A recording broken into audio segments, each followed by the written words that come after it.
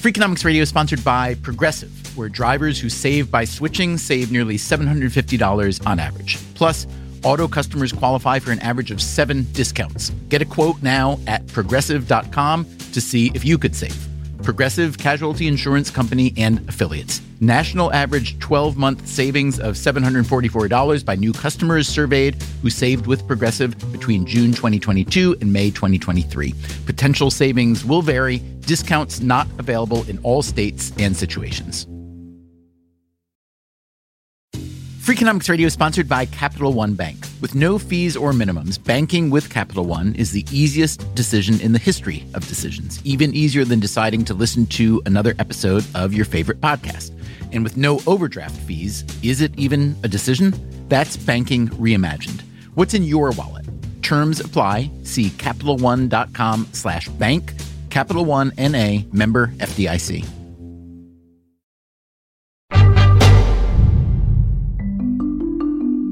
My name is Ben Gold. I am a criminal defense attorney, and my practice is in military law. Gold served as a surface warfare officer in the Navy, and after tours in the Persian Gulf and Hawaii, he decided to go to law school. He wanted to keep working with the military, but he didn't want to be a lawyer for the military. I had seen some serious flaws in the military justice system, and I wasn't quite sure I wanted to be fully a part of it. During law school, Gold learned to analyze legal arguments, and there was one type of argument that he kept coming across. I think I heard a clip in some podcast or something of a politician who had said, allowing for universal background checks, it's a slippery slope from there, because what prevents the government from then instituting entirely new and different surveillance programs? Ah, yes, the slippery slope argument. I thought to myself, well, there's a lot of things that would prevent that from happening. For instance, a new law would have to be made. There would be legislation. There would be a new Supreme Court ruling. That said, the slippery slope argument is pretty much everywhere these days, at least in the media and in politics. If we make the ARs, you have to register them or they're banned. Then the next step is the handgun. That's the slippery slope. If we're just willing to cancel student loan debt, why can't we just cancel credit card debt, mortgage payments? Again, it just leads to this slippery slope.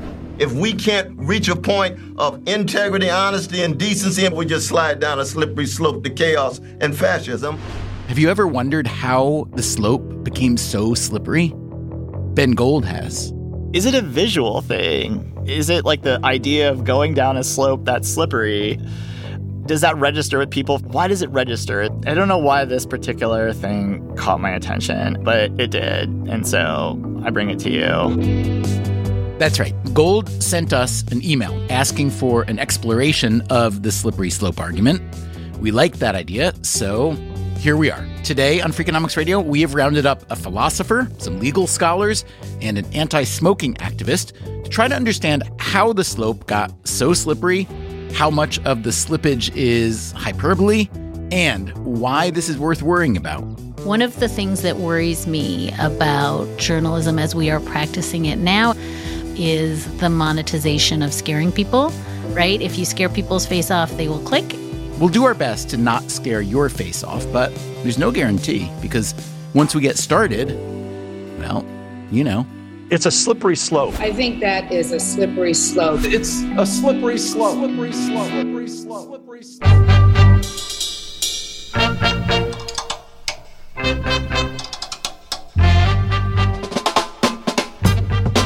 This is Freakonomics Radio, the podcast that explores the hidden side of everything, with your host, Stephen Dubner.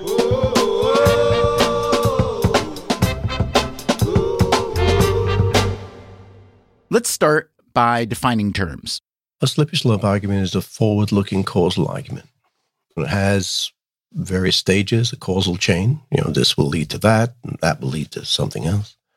And the terminal point of that slope is some undesirable consequence. That is Chris Tyndale, a professor of philosophy at the University of Windsor in Ontario, Canada. I teach principally argumentation studies. And argumentation studies is what?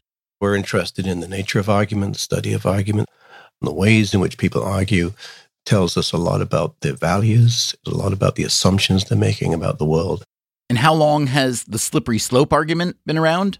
Oh, the origin is somewhere in the last century. One theory is that the phrase was popularized by the temperance movement, the anti-alcohol campaigners who brought us prohibition. They argued that drinking in saloons would inevitably lead to death and destruction. An 1887 cartoon called The Devil's Toboggan Slide shows saloons and popular hotels at the top of the slide, and at the bottom, corruption and drunkards' graves. Slippery slope is hardly the only phrase we use that connotes this sort of progression. We've also got the domino effect, the thin end of the wedge, and everyone's favorite, letting the camel's nose inside the tent. But slippery slope is the most common, especially in public policy. We've seen it in legalization around drugs, legalization around medical-assisted dying. We see it in gun control. It's usually phrased in terms of freedoms. You take away some freedoms, it's going to lead to the erosion of freedoms and ultimately the imposition of government control over all areas of life, which is obviously undesirable. Okay, let's look at how a slippery slope argument figured into one big change in public policy. We need to go back some 70 years. This is Matt Myers. In the 1950s and 1960s, over 45% of Americans smoked. Smoking plastered our TVs. The Marlboro Cowboy was the image of coolness. The Virginia Slims woman was the role model for young girls. And you literally couldn't go anywhere without being bombarded by cigarette smoke, whether it was on an airplane, a train, a bus, a restaurant, and frankly, in most of our homes. You may have guessed, by Myers' use of the word bombarded, that he is devoutly anti-cigarette. I'm the president of the Campaign for Tobacco-Free Kids. I've been involved in this issue now for over 40 years. For a long time, smoking wasn't considered dangerous. Some promoters even claimed it had health benefits. But in 1964, the U.S. Surgeon General published a landmark report that laid out the dangers. It took a while for regulation to catch up. Smoking was allowed virtually everywhere, including on trains, buses, and airplanes, through the 1980s. In 1987, Congress passed a law that banned smoking on all flights under 90 minutes. Why only short flights? Because the tobacco industry claimed that it would cause mass chaos, and that what we would see were literally riots on airplanes. They said you might even see somebody come on an airplane with a gun who were so addicted that they would lose control, and also created a picture of addicted pilots who would be unable to function. The initial law banning smoking on short flights was by design and by request of the tobacco industry. Doomed to sunset after only 2 years, the tobacco industry thought it would be so unpopular that Congress would never dare do it again. Instead, the exact opposite happened. When Congress revisited the issue, it banned smoking on literally all flights within the continental United States. Smoking bans would follow in nearly all other public spaces, including offices and most restaurants and bars. This all happened despite the continuing objections of the tobacco industry, which often invoked a slippery slope argument. Every time any governmental agency has proposed new rules restricting smoking indoors, the tobacco industry has stepped forth to say this will literally destroy the restaurant and bar business. We're going to create mass unemployment. If you work in an office building, smokers are going to have to spend so much time outside smoking. Your productivity is going to drop off and your business will fail. In New York City, tobacco promoters vigorously opposed the Smoke-Free Air Act, which was passed in 2002. Many of them argued that tourists would stop coming to New York City. It would no longer be a destination for any foreign visitors because they would be unable to tolerate the rules of New York City. They terrified restaurant owners and bar owners. The threat went even broader than that. If we were able to restrict the right of an individual to smoke, there would be no end to government's restrictions on individual freedoms. Did any of these slippery slope arguments have merit? That's hard to answer definitively, but there isn't much evidence they did. The predicted airline violence didn't happen. The tourism and restaurant industries seem to have done okay. Laws banning smoking indoors now have been in existence for about 30 plus years. In the United States, there's literally hundreds of cities, 28 states. Globally, 67 countries ban smoking indoors in virtually every place. Study after study has shown that restrictions on smoking in restaurants and bars actually leads to more business, not less. If you look at these research studies, there is some disagreement about the magnitude of these effects. Still, it's obvious that the sky didn't fall. And how about the argument that a smoking ban would lead government to take away individual freedoms?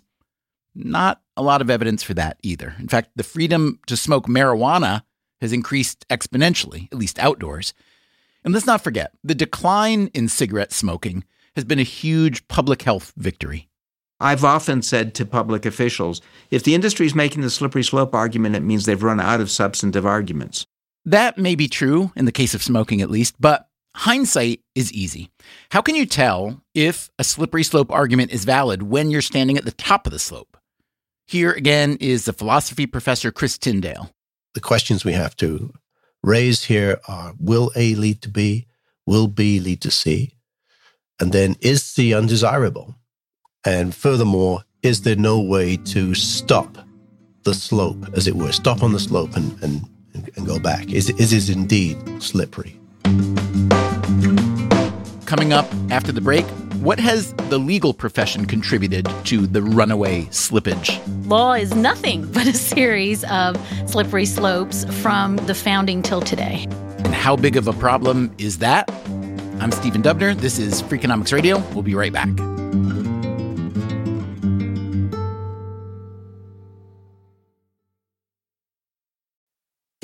Freakonomics Radio is sponsored by Redfin. Whether you need to buy or sell a home, or you're just obsessed with looking at homes for sale, Redfin has got you covered. Redfin updates their listings every 2 minutes, and they give you personalized recommendations based on the homes you like, so you can find the home that's just right for you. With the top-rated Redfin app, you can favorite homes, share listings with others, and schedule tours even the same day with a local Redfin agent. And if you're looking to sell, Redfin agents get you the best price possible for your home. With a listing fee as low as 1%, Redfin's fees are half of what others often charge. In fact, last year, Redfin saved home sellers $127 million. No matter where you are in your real estate journey, Redfin can help. Download the Redfin app to get started today.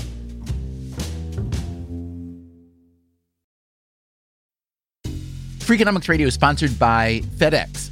Dear small and medium businesses, no one wants happy customers more than you do. So you need a business partner just like you, like FedEx, who understands your passion for serving your customers because they have the same commitment towards you.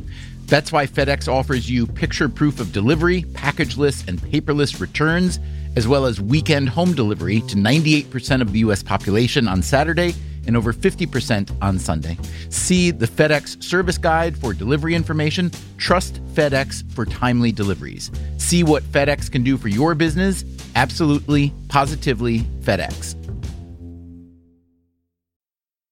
Freakonomics Radio is sponsored by Cars.com. Have you heard about the Your Garage feature on Cars.com? Here's how it works. You add your car to your garage to track its market value and cash in when the time is right to sell. Track both your car's historical and projected value. When it's time to sell, easily secure an instant offer from a local dealership or sell it yourself on Cars.com. Start tracking your car's value with your garage on Cars.com.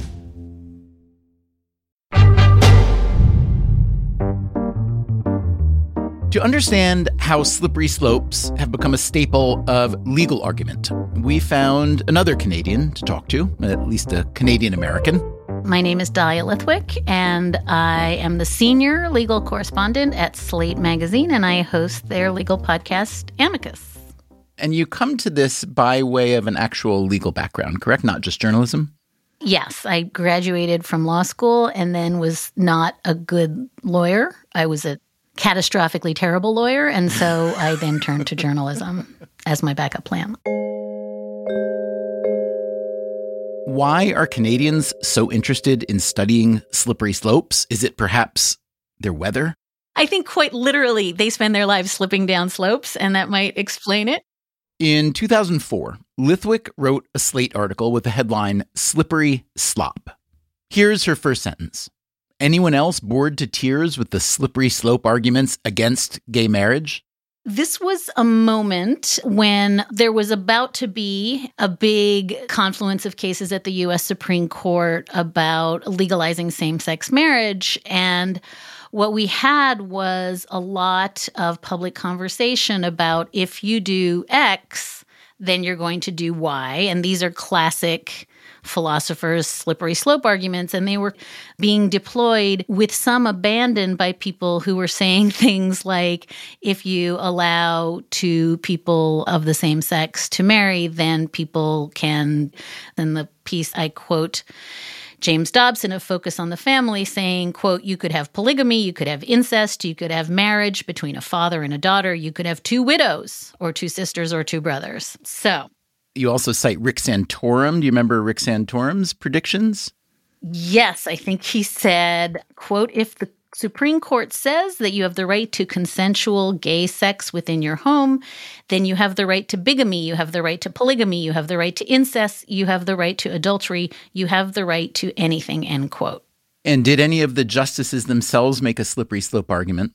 Yes, Justice Scalia famously made that argument in Lawrence v. Texas, which was the case in which the court for the first time said that Texas's prohibition on same-sex sodomy was unconstitutional. In some sense, it opens the door for what become a whole bunch of cases that protect LGBTQ activity that comes after. And so kind of presciently, I guess, he said at the time when he dissented in Lawrence, state laws against bigamy, same-sex marriage, adult incest, prostitution, masturbation, adultery, fornication, bestiality, and obscenity are likewise sustainable only in light of Bowers. That was the case that criminalized same-sex sodomy. Validation of laws based on moral choices. Every single one of these laws is called into question by today's decision. Now, I could see that if someone read that and squinted a little bit, you could say, well, yeah, of course he's right. So tell me what it looks like when you're not squinting. I think that the point of this article, and I should note, there was a whole flurry of people writing at this time about slippery slope arguments. One of the things that's kind of interesting, Stephen, is how little serious lawyers have thought about this issue. It's not something that has really received that much rigorous treatment.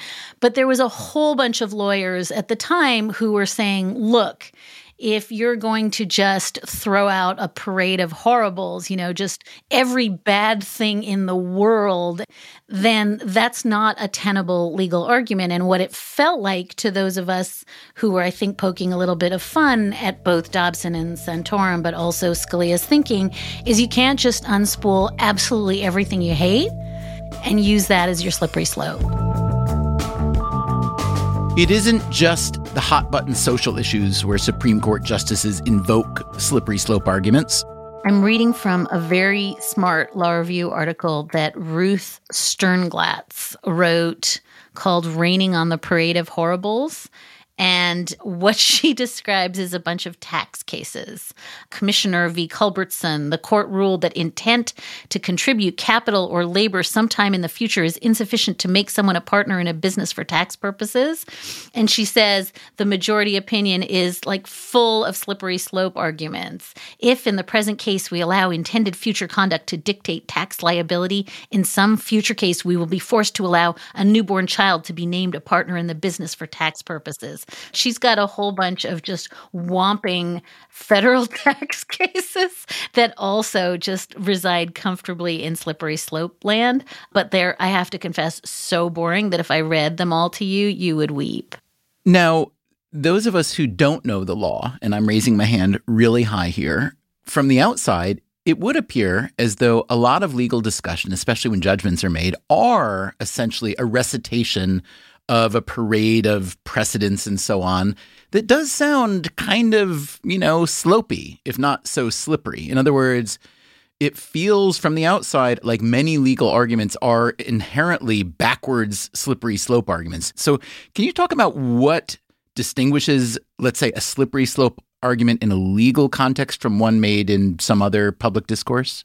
The essential thing in the law is that it's tethered to precedent, right? And that's what makes it different from, vague metaphors or vague analytical claims, is that what you're saying in the law is this case, these facts that I'm deciding now, A, are predicated on a case that came before, right? So there's an analogy at work already. The court doesn't decide identical cases with identical facts. They extend them, right? So that's part of your slope, is getting from that precedent to this.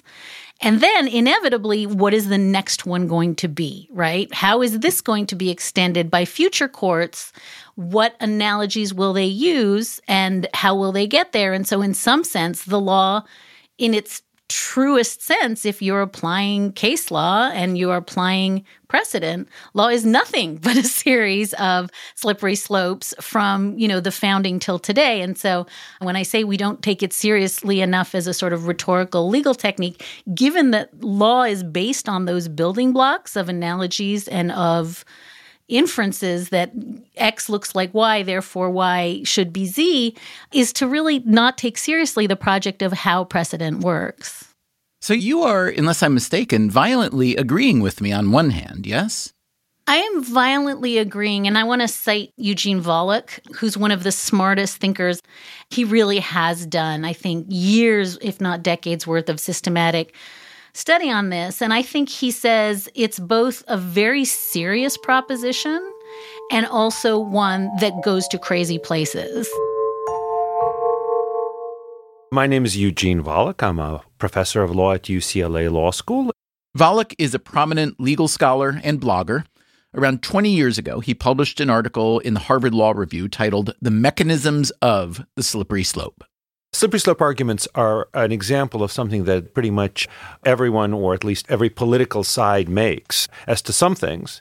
And then when the other side makes them as to other things, then they deride them and say, no, that's a fallacy. So the left, I say loosely, makes slippery slope arguments in some areas and resists them in other areas. The right makes them in some areas, resists them in other areas. Well, what's really going on? Is there a there? Is this really a serious phenomenon? And if so, can we go beyond the metaphor? Because metaphors, by definition, are lies, right? If something is literally true, we wouldn't call it a metaphor. And I ultimately concluded that there are real mechanisms which cause what some people might call slippage down the slippery slope. Those are real reasons why people might be reluctant to accept even small steps for fear they may lead to larger steps. And then the question is, how do you evaluate them? Because you have to consider them alongside various other considerations. I asked Dahlia Lithwick, who makes more slippery slope arguments these days, the left or the right? I am loath to say one or the other. I mean, I think probably pre-Dobbs, I might have said conservatives, just because we were hearing so much in recent years about COVID mandates and about all roads lead to freedom ! Being taken away.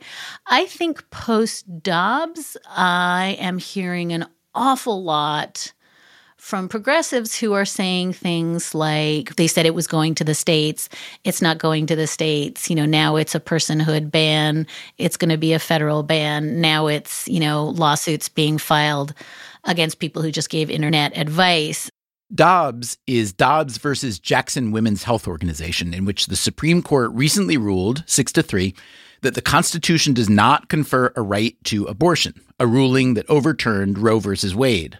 So I actually am hearing, I don't even want to say catastrophizing, but I'm certainly hearing the argument that this isn't in good faith. And maybe that's another thing that has crept from political discourse into legal discourse, is the idea that this is a pretext, right? When they say they just want to have open carry laws, or when they say they just want a gun registry, what they're actually saying is Obama's coming to bash down your door and take all your guns.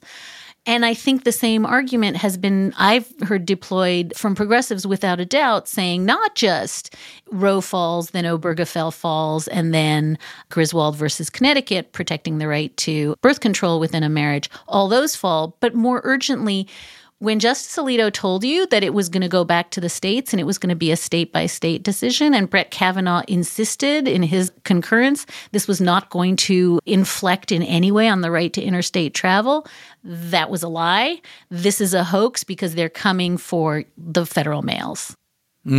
So the next time I hear a slippery slope argument, should I assume there is some deceit tucked in there? I almost wish you wouldn't, because I think that once you impute bad faith, it's really hard to have a genuine policy conversation, right? And I think that part of the problem with all this camel's nose under the tent analysis is we are so polarized right now, both in the political and legal conversations we're having, that imputing bad faith is where we start, right? Like everyone's lying and everyone's coming to take away freedom, capital F. And maybe one other footnote to that, which is one of the things that is worrying about Dobbs and Bruen, which was the gun decision that came down last year. And I'm not going to do like Supreme Court arcana, but I will say one of the big themes of the last term is that precedent falls in case after case after case, right? The Supreme Court simply says, we don't care that the rules about unions are 50 years old, they're gone. We don't care that the line between church and state is 50 years old, it's gone. And truly, truly, truly, if we go back to where you and I started, which is that precedent matters because that's the building block, if precedent has no value, rhetorically or otherwise, then you can begin to have these naked bad faith / power conversations. And that's incredibly bad for both legal thinking and planning, but it becomes just really easy to assume everything is about power and pretext. Is the typical slippery slope argument in a legal context substantially different than a slippery slope argument that we might hear elsewhere from a politician, from someone in education, healthcare, et cetera? So here's what I would suggest, again, trying to use some contemporary discourse that we're thinking about in politics, the fight over teaching critical race theory. In some ways, it's lashed to a bunch of, laws and policies that are being put into effect. But the argument is, if we teach CRT in the schools, then, white children will be told that they're bad and they'll feel bad about themselves. And so that's kind of a version of slippery slope that it's non-legal insofar as, it descends really quickly into what I just feels like feelingsball to me. And if you think about, particularly what we're seeing in terms of going after folks in drag, reading to children in libraries, claims about grooming, claims that if certain books are read, then it will lead to bad behaviors. Those feel like slippery slope arguments that are not so much predicated on if legal outcome X, then legal outcome Y, but just like we're now just talking about feelings. And I don't know if that's a distinction without a difference, but to the extent that I think so many of the conversations that we are having right now in this extra legal political context are rooted in feelings of grievance and being belittled and not wanting your children to be belittled. They don't feel like classic legal slippery slope. They just feel like they rush to the place of, I don't want to feel sad. Let's talk about journalism, the media generally, where you and I both work. Tell me how frequently you see slippery slope arguments invoked there. And I want to know about any trend lines you can point to there. One of the things that worries me about journalism as we are practicing it now is the monetization of scaring people, right? If you scare people's face off, they will click, and we know this. But also, I think the commodification of, I will find out what your anxieties are, and I will feed you 1,000 things that will convince you that they're coming for that. that is part of the business model here. And so if that is the case, and I believe descriptively it is the case more and more, then we are simply feeding people slippery slopes that end in themselves and their fears, and they are consuming them. It's funny, for all the examples that you and I could both bring up in journalism, the one that springs to mind when you describe it like that, the fear-mongering, which, has been a feature of journalism since the beginning of time, surely. I think about the weather. It used to just be winter and it would snow and there might be a blizzard now and again. But now I feel like the language, and I'm sure some of this is new language that meteorologists have come up with to describe more precise observations, and that's good. But I'm looking at a New York Times headline right now. Another significant atmospheric river is bringing heavy rain across California. We had bomb cyclones. So even the language has become so pronounced that it's hard to get information without that feelings ball being fully engaged or maybe shoved down your throat. Do you think I'm right or wrong on pointing to that linguistic hypertuning?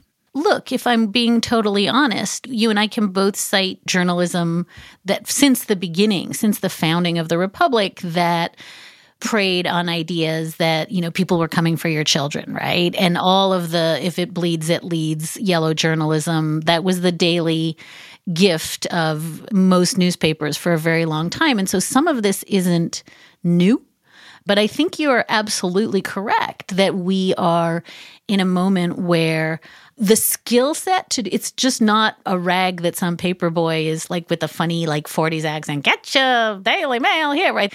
That was terrible. We're going to have to get someone who does a better version of Paperboy. But I think that has limited impact on your daily thinking. But when you are being inundated with, thunder, snow, and bomb cyclones, and also that your media consumption is being curated to do that, that's what's new. I think you're exactly right.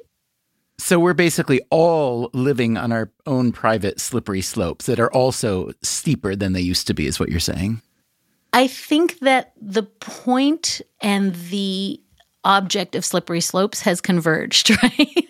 That in some sense, you both start and end at throwing folks into a panic about what you and I are now conveniently calling feelings ball. And I think that anybody who thinks about policy would tell you that is a horrifically bad framework for thinking about policy. After the break, even people who are leery of slippery slope arguments find the slope to be super slippery. Our decisions today are shaped in considerable part by our decisions yesterday, and they will in turn shape our decisions tomorrow. I'm Stephen Dubner. This is Freakonomics Radio. We'll be right back.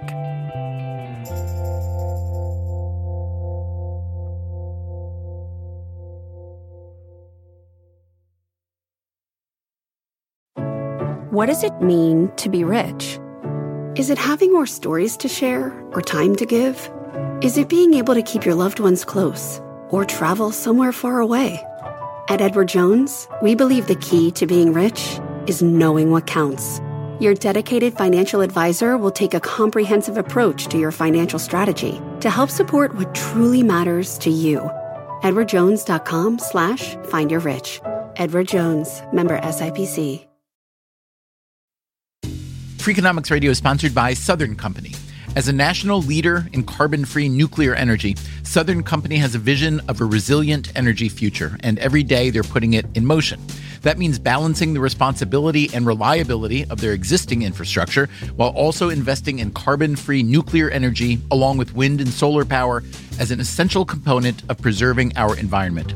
With energy demand on the rise, their balanced approach to a net zero future centers around creating jobs, helping communities thrive, and meeting demand for carbon-free energy in a way that's affordable, reliable, and safe for all. Because a stronger and more equitable tomorrow is only possible through investments in our communities today. Learn more at southerncompany.com. Take your business further with the smart and flexible American Express Business Gold Card. It's packed with benefits to help unlock more value from your business purchases. That's the powerful backing of American Express. Learn more at americanexpress.com/businessgoldcard. here's a question to consider. Is a slippery slope argument inherently a fallacious argument? Ben Gold, our lawyer listener who suggested this episode, says that's what he was taught. I think it was when I was studying for the LSAT, you got to look and see why you got something wrong, and it explains, like, the slippery slope fallacy is a logical fallacy. Just because X and Y happen doesn't mean that you can assume that, Z will happen. Chris Tyndale, the argumentation studies professor, says this view comes from a specific moment in the history of teaching logic. There was a period in the 70s and 80s where there were very popular courses in North America that would teach students fallacy labels. So you identify something as a slippery slope, okay, that's bad. But that view of these fallacies began to change, at least in academia. As people invested more time into researching them and looked seriously at what was at stake, an appreciation grew that these are actually quite good argument forms that can go wrong. Which is to say, yes, there are plenty of bad slippery slope arguments, but some slopes are indeed slippery, and we should be careful about starting down them.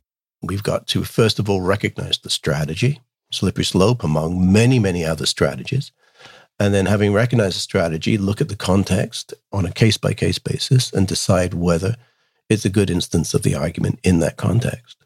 It sounds as though you're saying that calling someone else's argument a fallacy is, I don't want to be reductive, but a little cheap and lazy.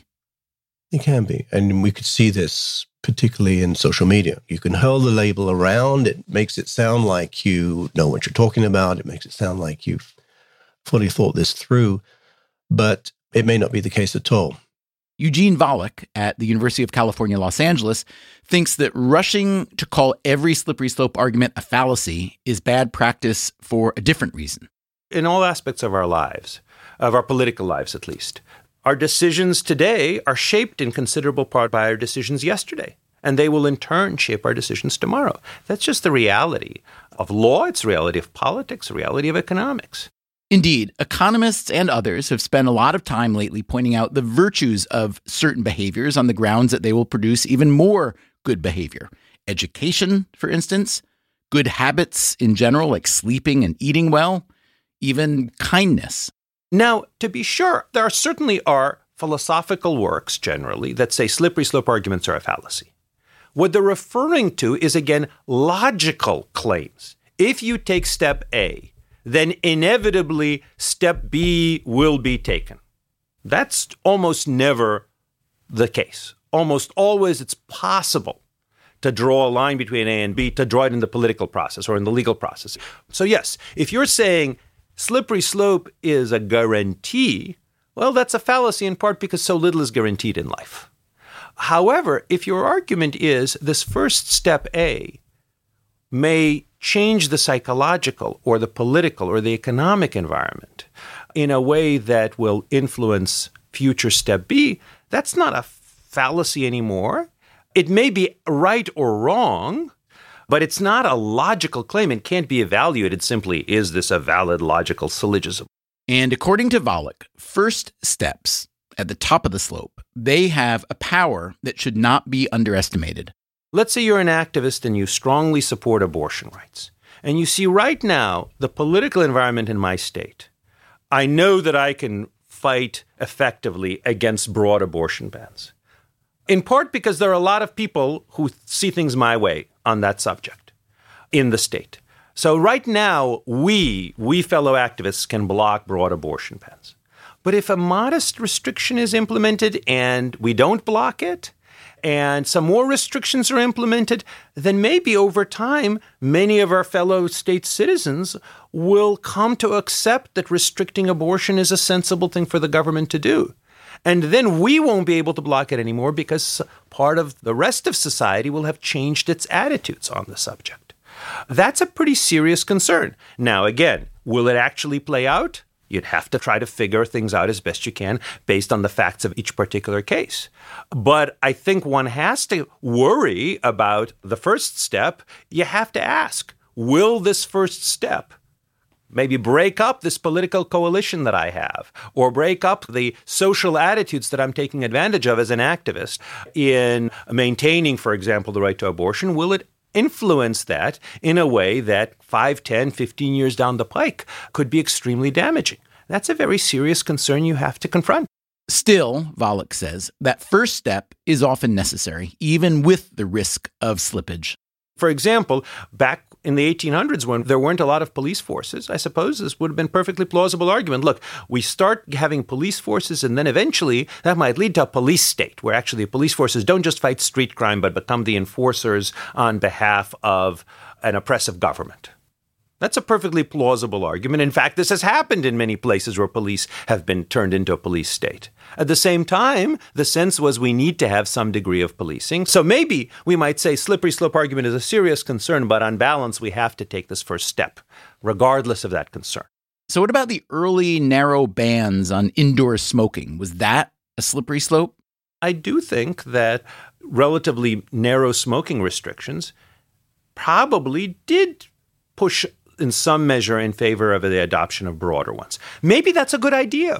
As restrictions on smoking become enacted and the legitimacy of the government restricting such behavior becomes validated, people's attitudes, even setting aside their smoking habits, their attitude towards these restrictions might be changed. They might say, well, this new proposal is just a small step from the previous proposal. So it's no big deal. Maybe it's a good idea, or at least maybe it's not something I should fight as much. That's what I call small change tolerance slopes. So something that's a big proposal that couldn't be politically enacted from the get-go could be enacted if done one small step at a time.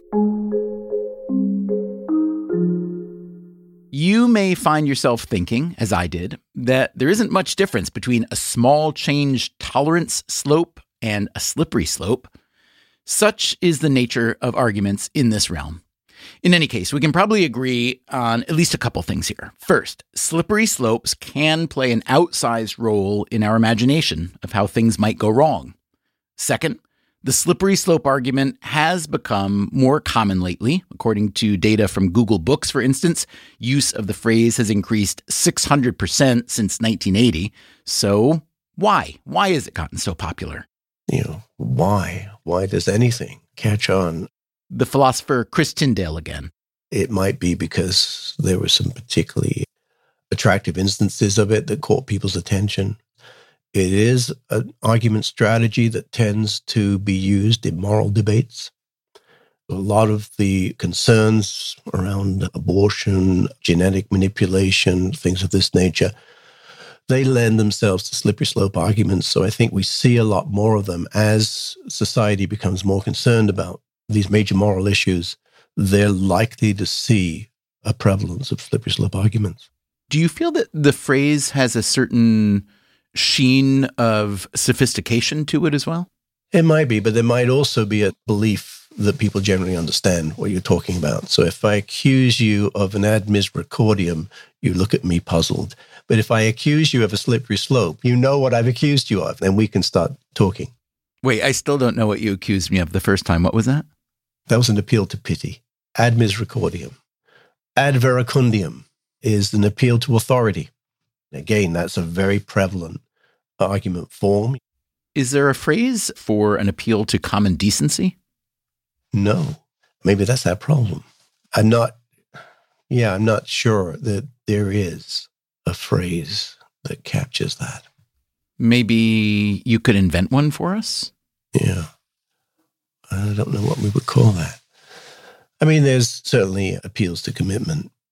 There's a growing field of the ethics of argumentation where scholars are exploring what are the characteristics of an ideal arguer, what dispositions, because to some degree when we're teaching critical thinking or teaching argumentation, we're encouraging people to develop certain kinds of habits of thought so that in the future they will think in similar kinds of ways, they will resist thinking in other kinds of ways, and they become disposed to think appropriately. So we talk about this as the development of a disposition.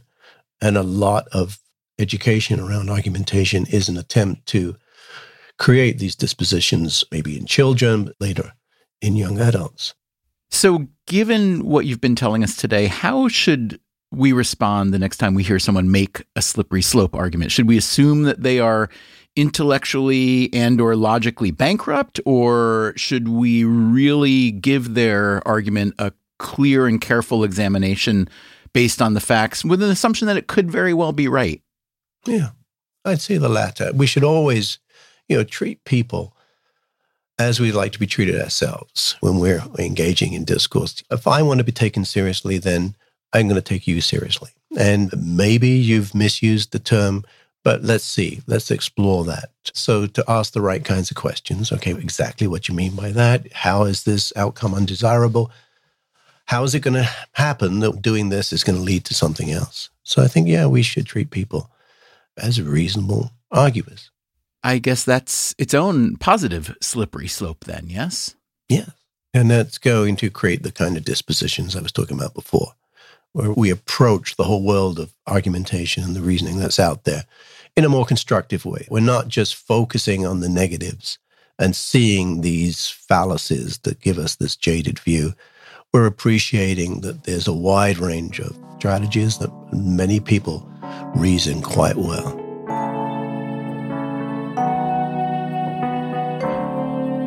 Yeah, that is almost the existential media question of this moment. Dahlia Lithwick again. I had asked her whether in this era of slippery slope arguments, it's possible to have genuine conversations about public policy without sliding into hyperbole.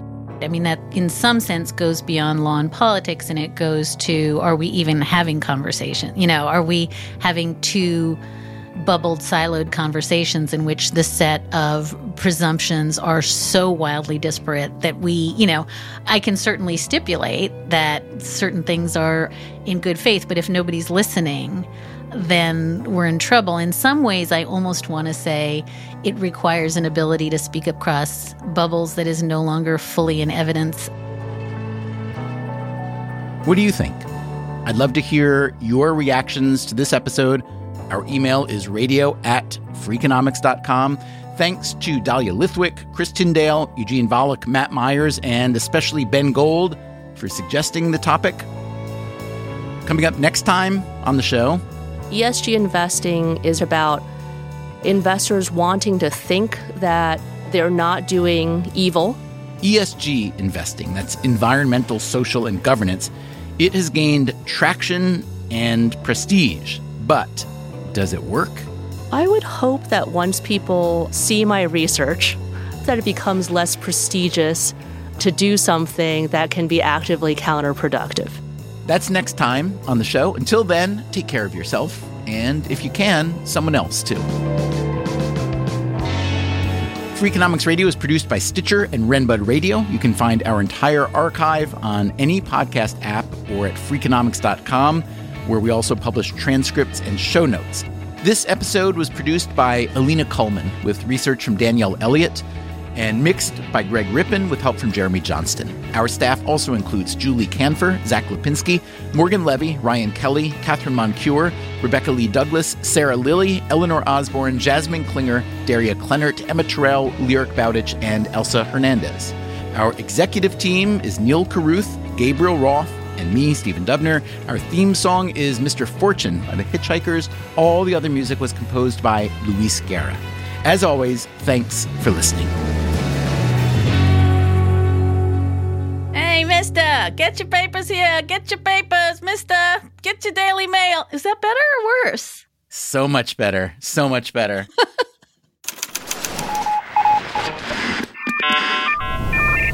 The Freakonomics Radio Network. The hidden side of everything. Stitcher. Pilots know that weather factors, like storms, turbulence, and icing, can turn routine flight into a challenge. But what if you had satellite-delivered weather data giving you the full picture of what's around you? With SiriusXM Aviation, get coast-to-coast, high-resolution weather info, all without altitude limitations or line-of-sight restrictions. Fly confidently knowing you have the best information available to make decisions in flight. Visit SiriusXM.com/aviation to learn more. Life is a highway, and on it there will be many chicken sandwiches. But there's only one McCrispy. So go ahead and hit the turn signal if you know about this juicy gem of a detour.